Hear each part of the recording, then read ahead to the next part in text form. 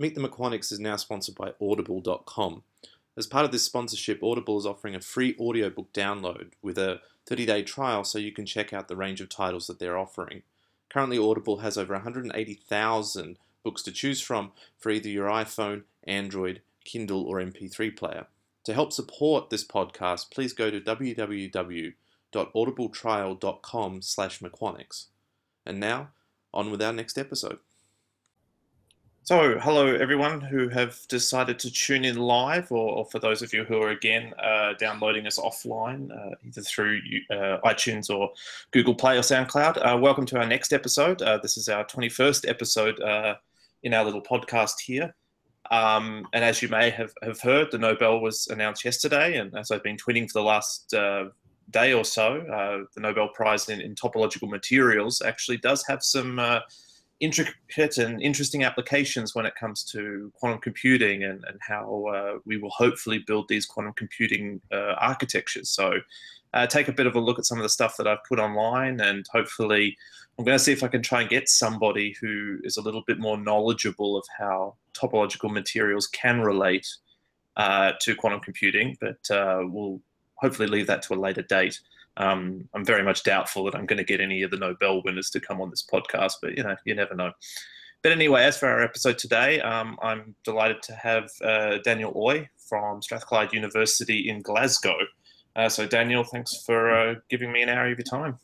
Oh, very glad to be here. I mean, just to mention that one of the Nobel Prize winners grew up not very far from here in Bearsden, which is another suburb of Glasgow. Oh, yeah. Is he the one who's at Seattle now? Or is he the one at Princeton? I can't remember. It's Toulouse, is it? I'm not sure which one. Yeah. I think they're all in America now, but they're all British this time around, aren't they? They just all happen to work in America. Yes, they're all born in Britain. I think they went to Cambridge, had a news item on Facebook from University of Cambridge saying, congratulations, all three Cambridge alumni. Yeah, well, Cambridge has had to do that a few times. Yeah, so there is certainly a local connection here, and it's really good. Well, wonderful. Hopefully you'll be able to drag him back for a Nobel lecture or something, and use that as an excuse to, I don't know, at least have a couple of free drinks. Yeah. So in terms of where you are now, so you and I, just obviously when I disclose when this happens, you and I have worked together on quite a few papers over the years. You're now based in Scotland, in Glasgow, which you have been now for quite a while. Now, quantum has has become quite strong in the Scotland area, whether it's Edinburgh, whether it's Glasgow, or any other universities around. So have a bit of a chat about, first of all, yourself and how you got into this and what stuff you work on, but also sort of the larger community, at least within Scotland. Yes, it's grown considerably over the time that I've been up in Scotland. I've been here 10 years now. And when I first arrived, there was a community here, but since then it's really grown with lots of efforts springing up around the place.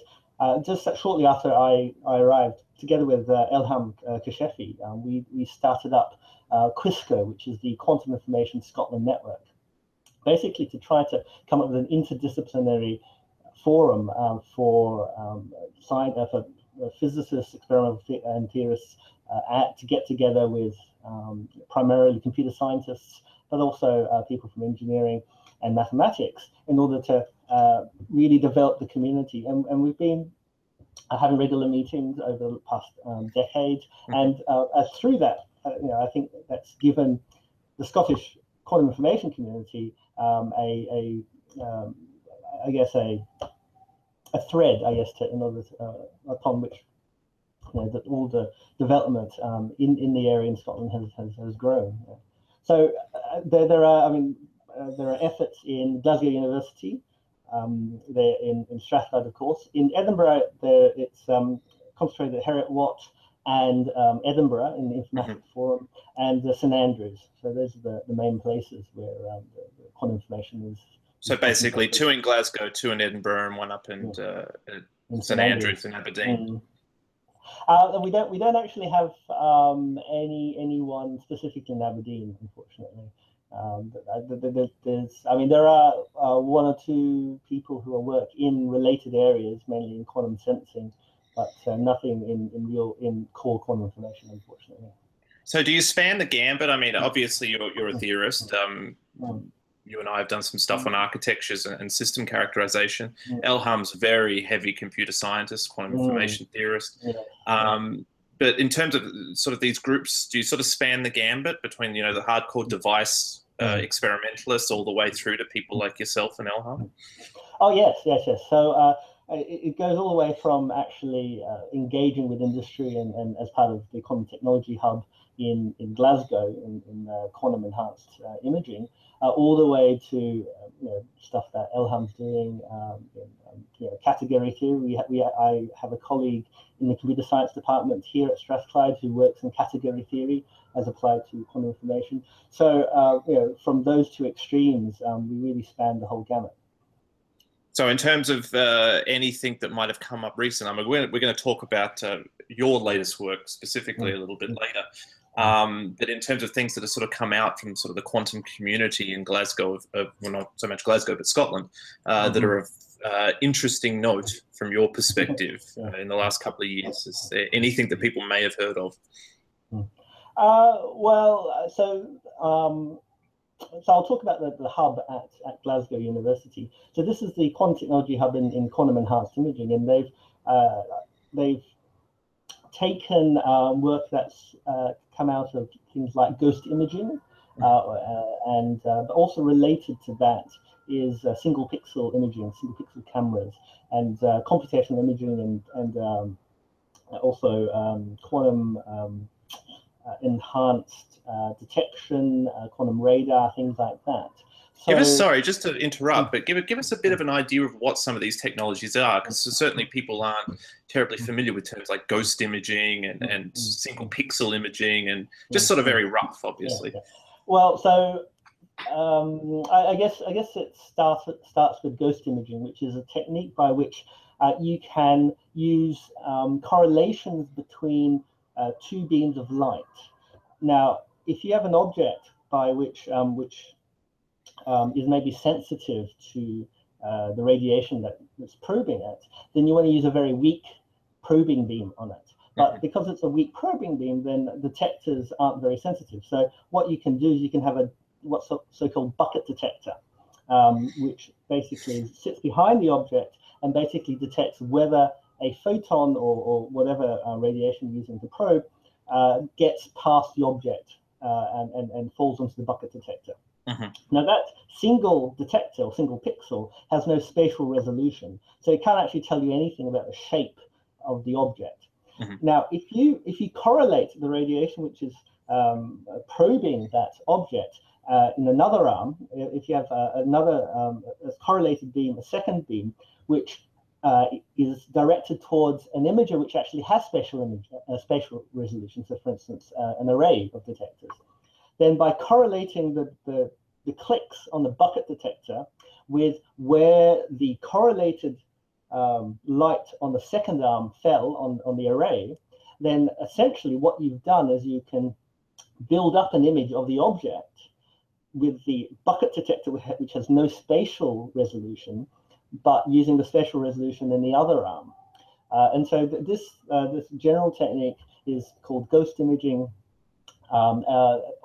There's also a very related technique called interaction-free measurement, which was originally introduced in the context of quantum paradoxes. And so these techniques potentially allow you to do sensing or imaging in completely new ways. So for instance, in this example, perhaps you could reduce the X-ray exposure when imaging a patient. So if you have a weak X-ray source in one arm and a bucket detector to image the patient, and on the other arm you have a stronger beam which can then be imaged by an array, then that may allow you to image with far less radiation dosage, absorbed dosage. So these are the kind of advantages these kind of techniques may give. So these are active quantum, what I would call active quantum technologies. So they exploit entanglement, they exploit superposition in Correlations, order to yes. work. Yes. So yeah. So this. I mean, there's been a bit of controversy in the community about just how quantum this is, but certainly it's taking the underlying concepts and ideas of correlation in quantum optics in order to perform this, and a lot of interesting work's come out of it. Related to this is the idea of using a single pixel, so having a bucket detector and using a modulated illumination or modulated detection pattern mask, and that can also give you some advantages in acquiring imaging data. I mean, that's not strictly quantum, but it comes out of some of the very fundamental research which has been done in quantum information. So, I mean, in the context to sort of give people an idea, the quantum imaging is sort of more of a stepping stone technology. It's not as complicated as a full-blown quantum computer or a full-blown quantum communications network, and therefore is expected to be a little bit easier to build, a little bit easier to develop. From your knowledge of quantum computing and quantum communications, you hear a lot of these articles talking about, well, we might be able to get 50 qubits in 2 or 3 years, and we might be able to do some sort of fault-tolerant error correction in 5 or 6 years. Where would you put the technology in this realm in comparison to these other ones? I mean, is it something that you could expect to see coming out commercially much sooner? Well, so the Glasgow QT Hub, I mean, is working with companies at the moment to develop products based on their research. So, in fact, within the next couple of years, you'll see products coming out of the hub.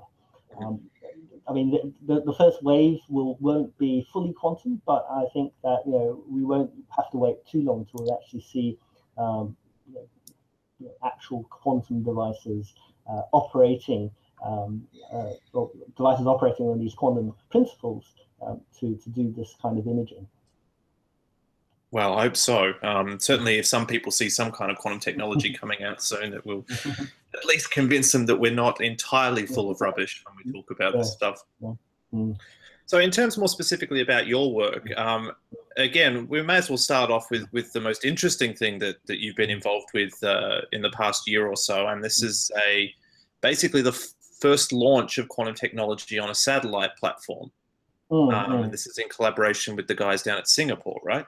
Yes, so I've had a long-standing collaboration with Alex Ling at the Centre for Quantum Technologies down in the National University of Singapore. And we've been working for years on trying to develop critical parts or critical components of what would go into satellite quantum key distribution, or just basically if you want to do any sort of quantum technologies or quantum science or entanglement in space, then the real heart of these things are entanglement sources. Sources produce entangled pairs of photons, and we use that for quantum key distribution, but we can think way beyond that. We can think about setting up a quantum internet using a network, a global network of satellites with these entanglement sources distributing entanglement around the world. So, I mean, that's really the vision that we have in the future of exploiting space for quantum technologies. But we have to start somewhere. We have to start at the very ground level, as it were, and develop the individual components. Now, for a very long time, people have been proposing experiments in space, quantum experiments in space. The initial proposals to do entanglement distribution from the International Space Station, they came out in the early 2000s, but very little progress has been made. Mainly because the funding wasn't there. We had very good proposals, very good scientific cases for doing these kinds of experiments, but they are expensive. Space is very expensive to get into, at least the traditional big space development. So we happened upon a new approach. It was just by accident. I was actually celebrating the 40th anniversary of the moon landings in 2009 at a convention, at a conference in in Glasgow. And I just bumped into a professor of mechanical engineering at my same university at this event. And he told me about this new development, which is CubeSats, very small satellites which ride piggyback on big satellite launches. And because they're riding piggyback, they only pay a fraction of the cost of the full launch. Now, a launch of, say, a telecommunication satellite would cost roughly $100 million US dollars. And obviously, we can't afford that kind of thing. We can't afford that. The community can't afford that, right? So it's just is $100 million just the launch cost, or is it launch cost plus construction cost? No, that's just the launch cost. Right. All right. We're talking the same amount again for a big satellite.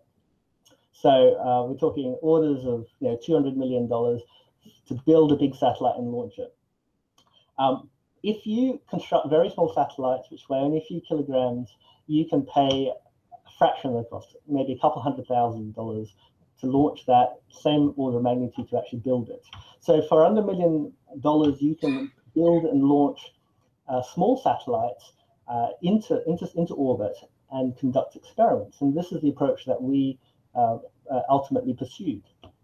So since about 2010, we've been working on building devices, experiments, and now building our own satellites in order to perform these experiments to advance the state of common technologies in space.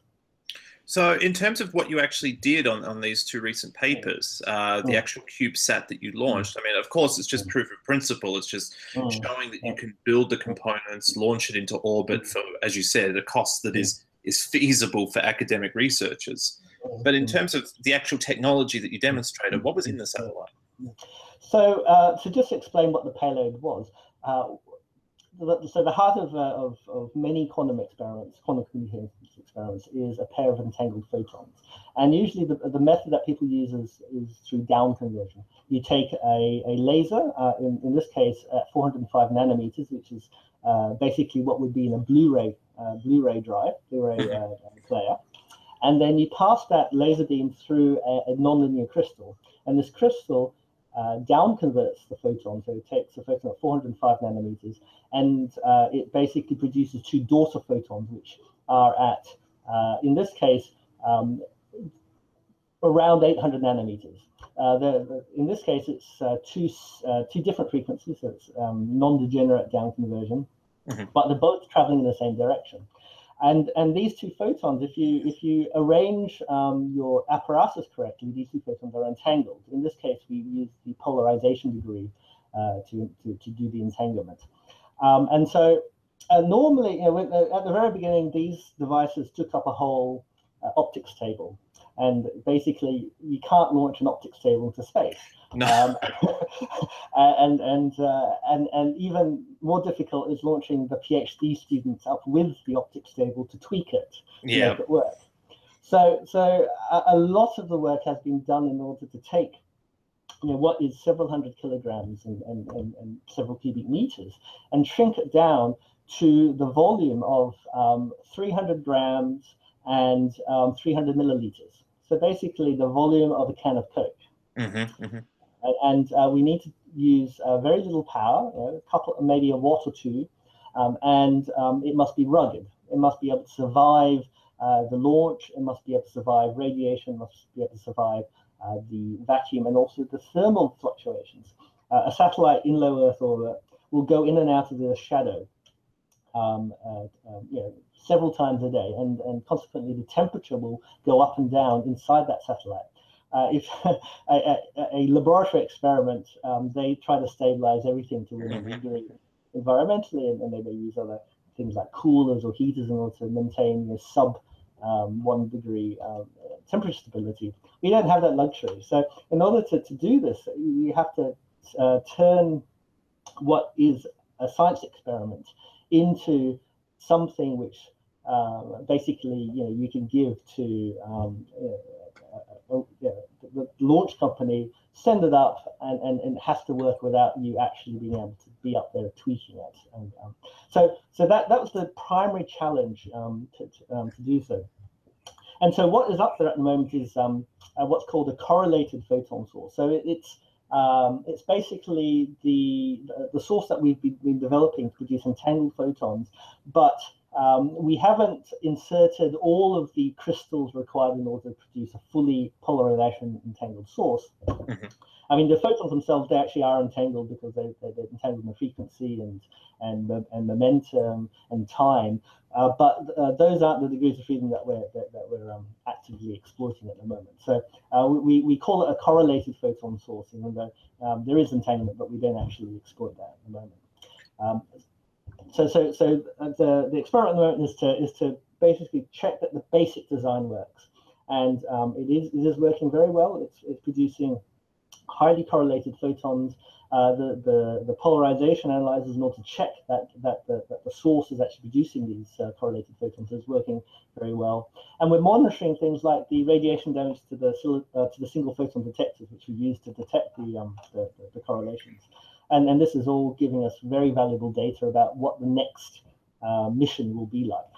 So it's still, I mean, it's been continuously transmitting data ever since you sent it up. You're still analyzing stuff that's coming down now. Well, it's sort of like we're like the flea on the rat on the cat, right? In that our experiment is only a payload upon a bigger satellite, this CubeSat, which is run by the engineering department at National University of Singapore, and they're running other experiments as well. So we have to timeshare. Okay. This was going to be my next question, because I'm completely unfamiliar with these CubeSat ideas. Obviously, when you say piggyback on a launch, I figured it was piggybacked on a launch, but then sent off independently. So you actually had your own communication system. Yeah, it is. Oh, it is. So it is. I mean, literally, it's about this big. That's the satellite. It's freely floating in space. But within this, we have our own experiment, and we have to timeshare with other experiments in this. So this satellite isn't just doing one experiment. Our experiment is doing other people's experiments as well. Oh, okay. So this is why you said you can have a couple of kilos in your payload, but yours has to be only 300 grams. Yes. Ah, okay. The whole thing weighs about 2 kilograms. And so, so 300 grams is our bit, but then there are going to be other payloads which are about the same order. So I can't remember exactly how many other payloads they've got, but we have to timeshare. So we have to share power, we have to share communications. So it's run periodically, and basically we want to build up a time series of its performance over as long as it's up there, and that should be a couple of years, hopefully. So how's its stability so far? I mean, it's still obviously working. Oh, yes. Well, I mean, the performance is actually quite interesting in that we found that, for instance, the polarization polarization correlations actually are still very good. That hasn't degraded. We don't see any signs of that degrading. The liquid crystal polarization rotators that we used, which the people who make them and other people use them told us that no, radiation will destroy them very rapidly, and you'll never be able to use them properly. They have actually held up very well. So actually this in-orbit validation of its performance has actually shown us that this approach will work very well. The most critical part of this experiment is the single photon detector. So what we need to do is we need to measure the polarization, and that's done by using polarizers and polarizing beam splitters, and ultimately detected by single photon avalanche photodiodes. And they're very sensitive to radiation damage.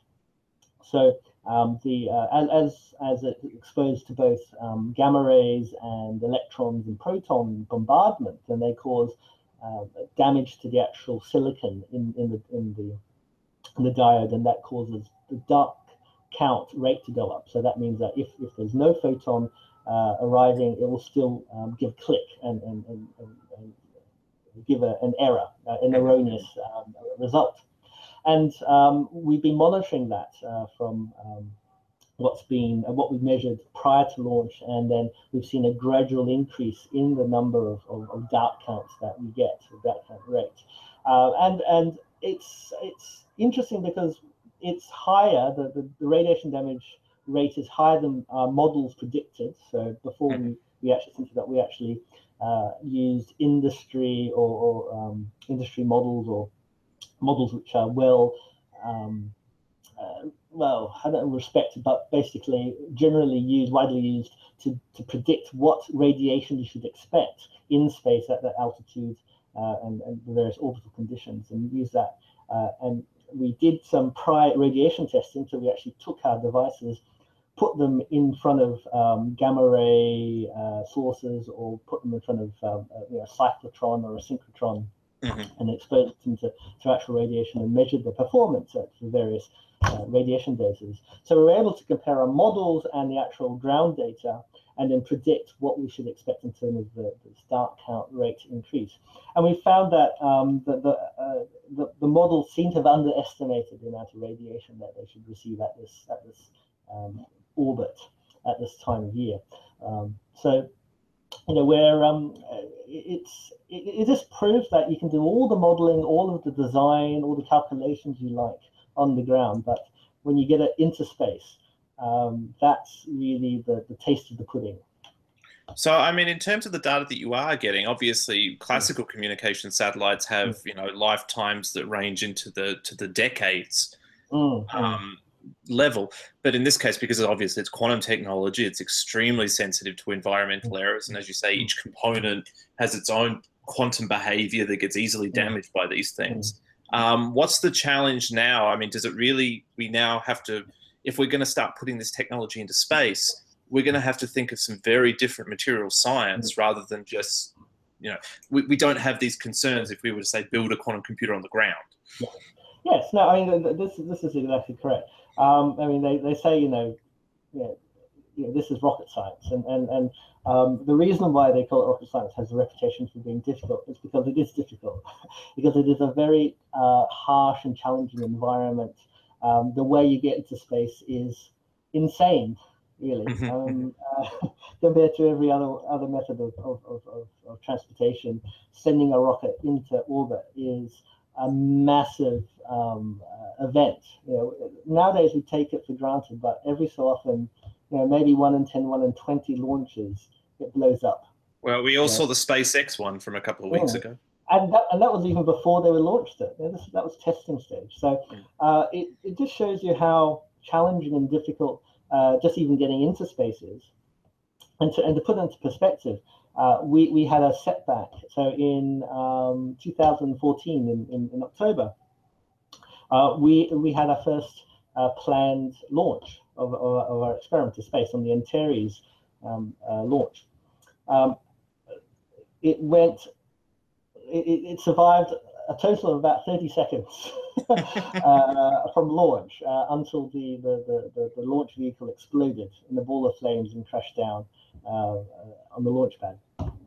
And that was a bit of a gut wrench to see your experiment not even make it 100 meters or 200 meters above the ground. Now, the interesting thing is that later on they actually recovered the capsule, which contained the satellite, and they returned it to the satellite manufacturer. This is Gomex. It's a company out of Denmark, which was hosting our experiment. And it was slightly bent, the satellite, but they plugged it in and it turned on. And the experiment was in fully working order. Really? And so we were actually able to run diagnostic tests and actually run compare the results before and after it survived what we call a rapid unintended disassembly event. Oh, please tell me that's in a technical paper somewhere. It is. So actually, Alex, my collaborator, has published a paper on extreme environmental testing of quantum devices, and so we have to build them rugged. We have to build them to survive launch, but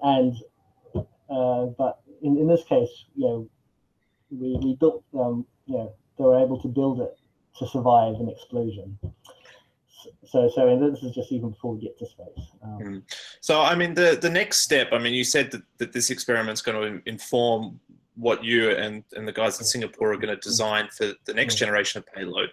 In the meantime, there has been this Chinese launch of a similar quantum satellite. So what have they done compared to what you did with the first launch? And then has this sort of changed your mind as to where you guys are going to go next? Well, I just think that what China has been able to do, what Dr. Pan has done, has been absolutely amazing. Be able to do a lot of the preparatory work. There's a lot of development work that has to be done before you even consider launching that kind of experiment. So to explain the difference between what they've done and what we've done, I mean, we're operating on a shoestring budget, and we've been concentrating on getting the entanglement source or the components required for entanglement source working in space. They've gone the full hog, right? They're going to do full quantum communication from space to ground. So they want to send single photons, entangled photons from their satellite to ground receiving stations. Everything that we do in our satellite experiment happens on board satellite, because in order to do the actual transmission, you need a bigger satellite, you need a more expensive satellite, you need much more components that need to be developed. So I mean, in comparison, their satellite weighs 640 kilograms or 650 kilograms. So they did launch an optics bench into space. Yes, they launched. Actually, they've launched several pieces of equipment into space, and you can sort of estimate how much they've spent on this. Order of $100 million on the satellite itself, plus the launch cost, but it's done through the state, so it doesn't cost them anything really. They're not piggybacking on anything. This is a dedicated satellite for this experiment.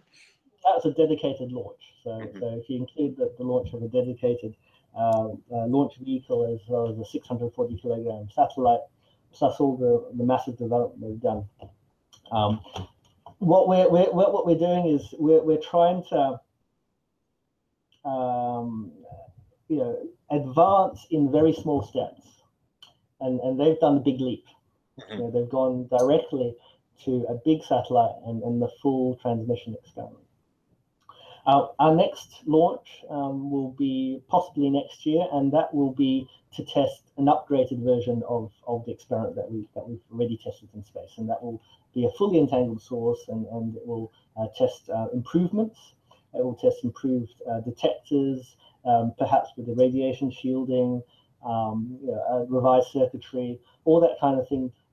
So we take the lessons learned from the first mission, we iterate it, do a second mission, learn more, and then there's a plan for a third launch, possibly 2019, where we have an even more improved, high brightness, more rugged design.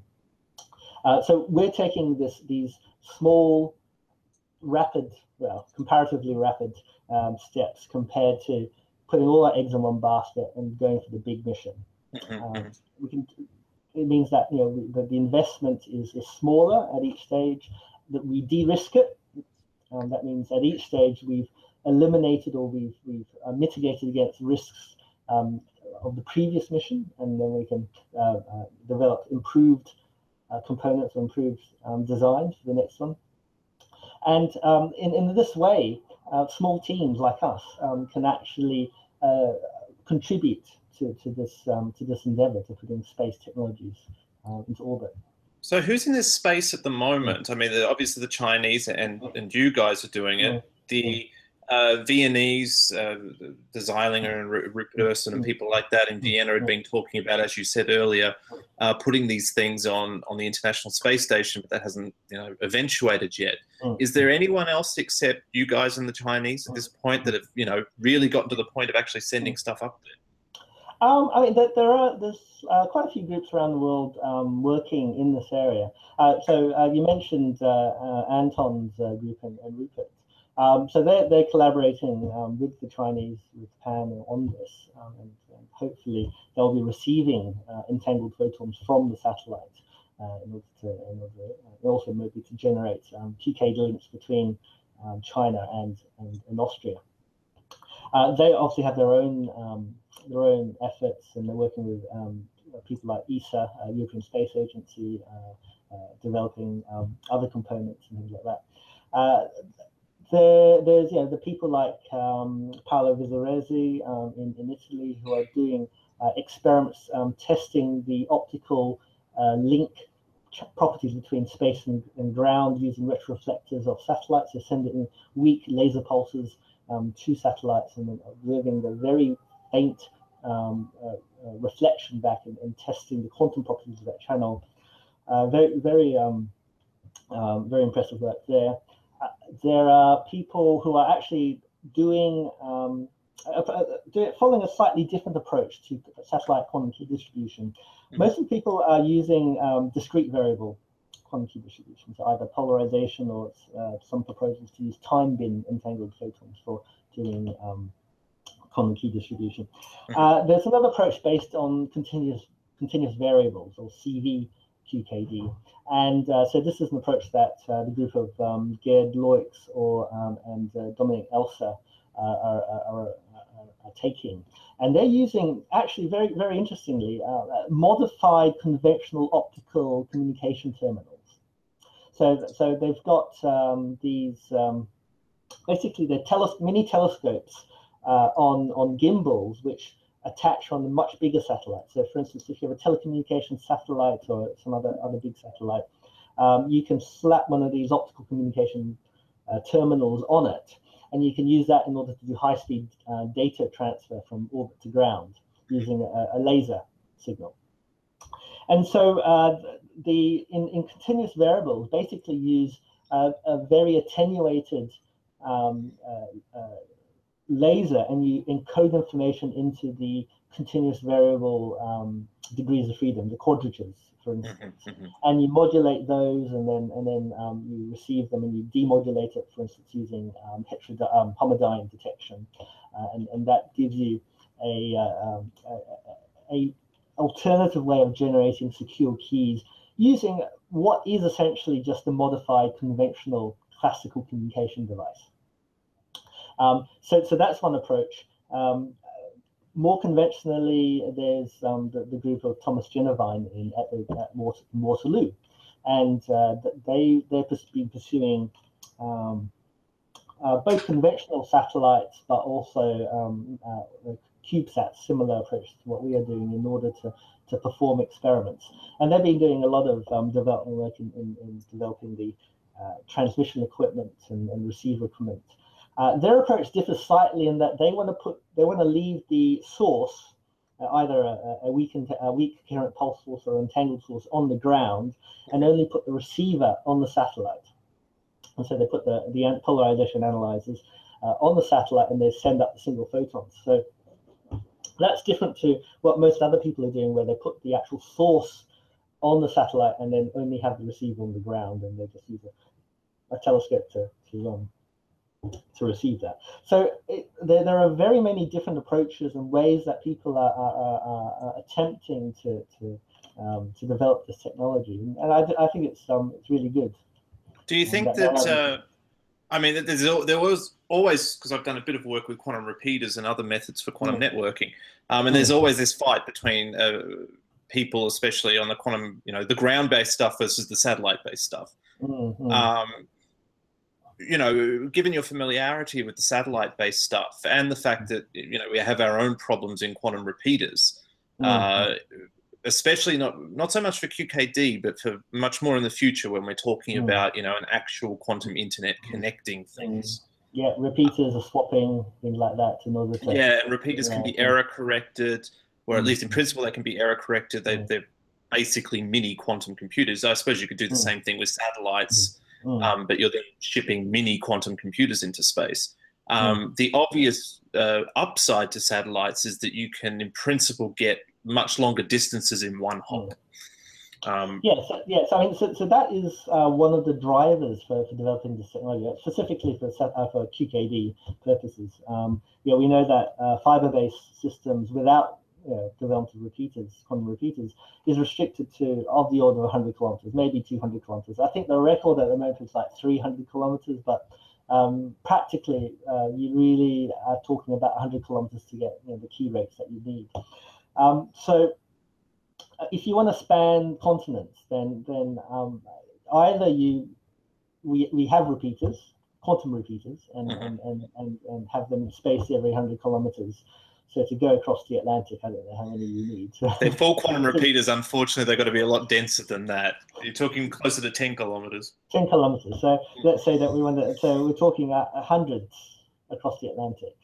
And you have to get to the bottom of the ocean. So it's the question is whether that technical development, what's the cost of doing that compared to a single satellite distributing entangled pairs between London and New York. The rate may be slow, but at least you're getting pairs, whereas there's no way without repeaters to do it in a fiber-based network. So at least in the near term or the nearish term, long-distance entanglement distribution, I think satellite-based networks definitely have a role to play.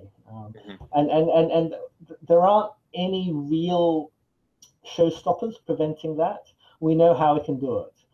We just need to be able to develop these stabilized satellite platforms with large enough transmission apertures which can point accurately enough, and the ground station technology is basically there already. And so the question is, how big does a satellite need to be in order to simultaneously transmit pairs of entangled photons to two different ground stations separated by 1,000, 2,000 kilometers? And I think we're getting there. Yeah. Well, I imagine it's, I always talk about, quantum computers mirroring classical computers in their development. Well, when we're talking about quantum communications mirroring classical communications, the 40s and 50s, it was all satellite based. And then we decided that, we needed higher and higher speeds and higher rates, and optic fibers were developed and they were refined, and then everything started being pulled back down again. I know. I mean, I see them as complementary technologies, because I mean, even today, satellite connection, satellite communication coexists with fiber-based communication. If you're in the middle of the country, you're in a remote mining station sending back data to head office, there may not be an optical fiber link that you can use, but say it's for instance, if you do exploratory mining and you need to say that there's how many, what resources are resource information there, which is highly confidential and worth millions of dollars, you may want to use a satellite QKD link in order to secure that information, but you don't have access to a fiber optic network. So there are situations and cases where they can complement each other. Obviously, within a city, intracity links, they're going to be fiber-based. Maybe cities which are separated by tens or 100 kilometers, fiber-based networks are definitely the way to go. But at least in the short term, if we want to span long distances or places which don't have existing fiber infrastructure, then satellites have a role to play. So, I mean, we were going to talk about some other stuff, but we've nearly exhausted all of our time just talking about this. But I mean, this is very interesting. I'm sure it's very interesting to anyone else who's listening too. This kind of stuff actually going up. But the one little thing I did want to ask before we just get into some more general stuff and start to wrap this up is that in the computational space, we are starting to see a much more active role being played within the private sector, whether it's Google, IBM. The CBA in Australia and Telstra in Australia have invested heavily in the silicon work. Now, you've talked about the Chinese investment being very large, but obviously that's coming from the state. It's not coming from private sectors. In terms of your work at NUS and in Glasgow and the work of the Vietnamese and the Europeans. Has industry started to come in this, or is this pretty much still an exclusive realm of government and universities? I mean, I think for the terrestrial stuff, we've seen that investment already. So the Quantum Communications Hub, Quantum Technology Hub in New York, they have a lot of industry engagement. The large, the electronics companies. In the UK, BT, British Telecom, is heavily involved in investing on the terrestrial front. But in terms of satellite QKD, one of the effects of the launch of the Chinese quantum satellite has been a resurgence of interest amongst commercial companies, and I think they are calculating their response. They need to keep on top of these developments, and I have been engaging with companies both on, say, the downstream sector like BT, or the upstream sector, companies like Airbus or Thales. So these companies, they definitely are keeping a very close eye on this, and I think at this stage we're still at the what we call low technological readiness levels in terms of satellite QKD, and companies would like to see that raised a bit before they can really see a route to market or a route to implementation, commercial deployment.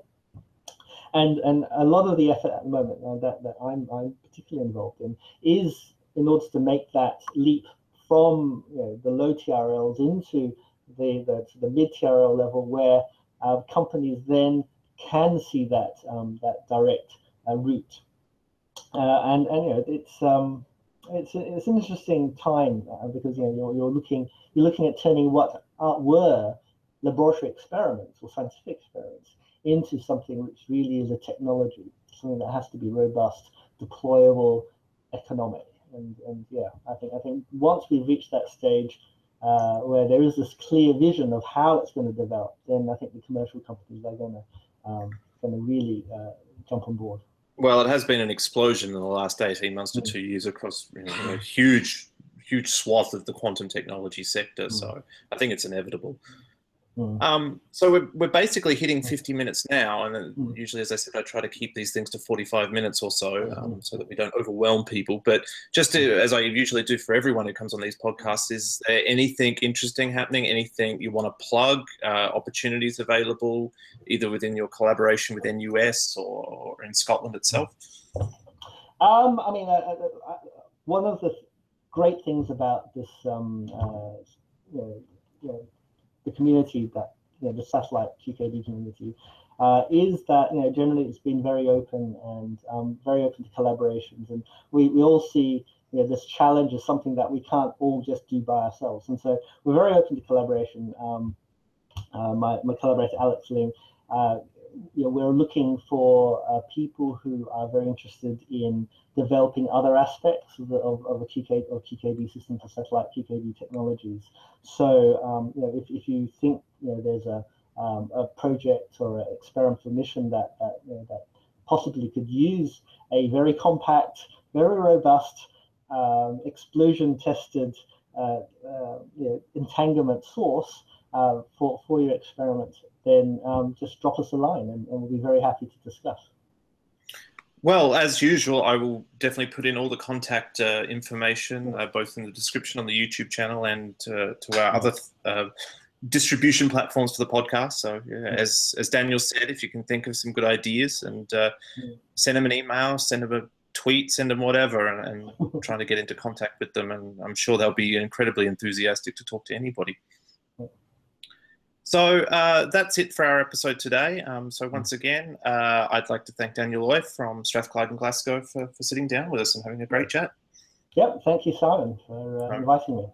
No problem at all. So this will be uploaded, obviously, to our other accounts before the end of the night. I'll do it before I go to bed. Next conversation is hopefully going to be with the co-founder of 1Qubit. That's still yet to be finalized exactly. This one will be an offline conversation. We won't be doing it live on YouTube, but when it's ready, it will be uploaded to YouTube and our other accounts. But again, stay in line with us, follow us on Twitter and our other social media accounts for updates and schedules of our next episodes. So thanks all of you again for joining either live or offline. Thanks again.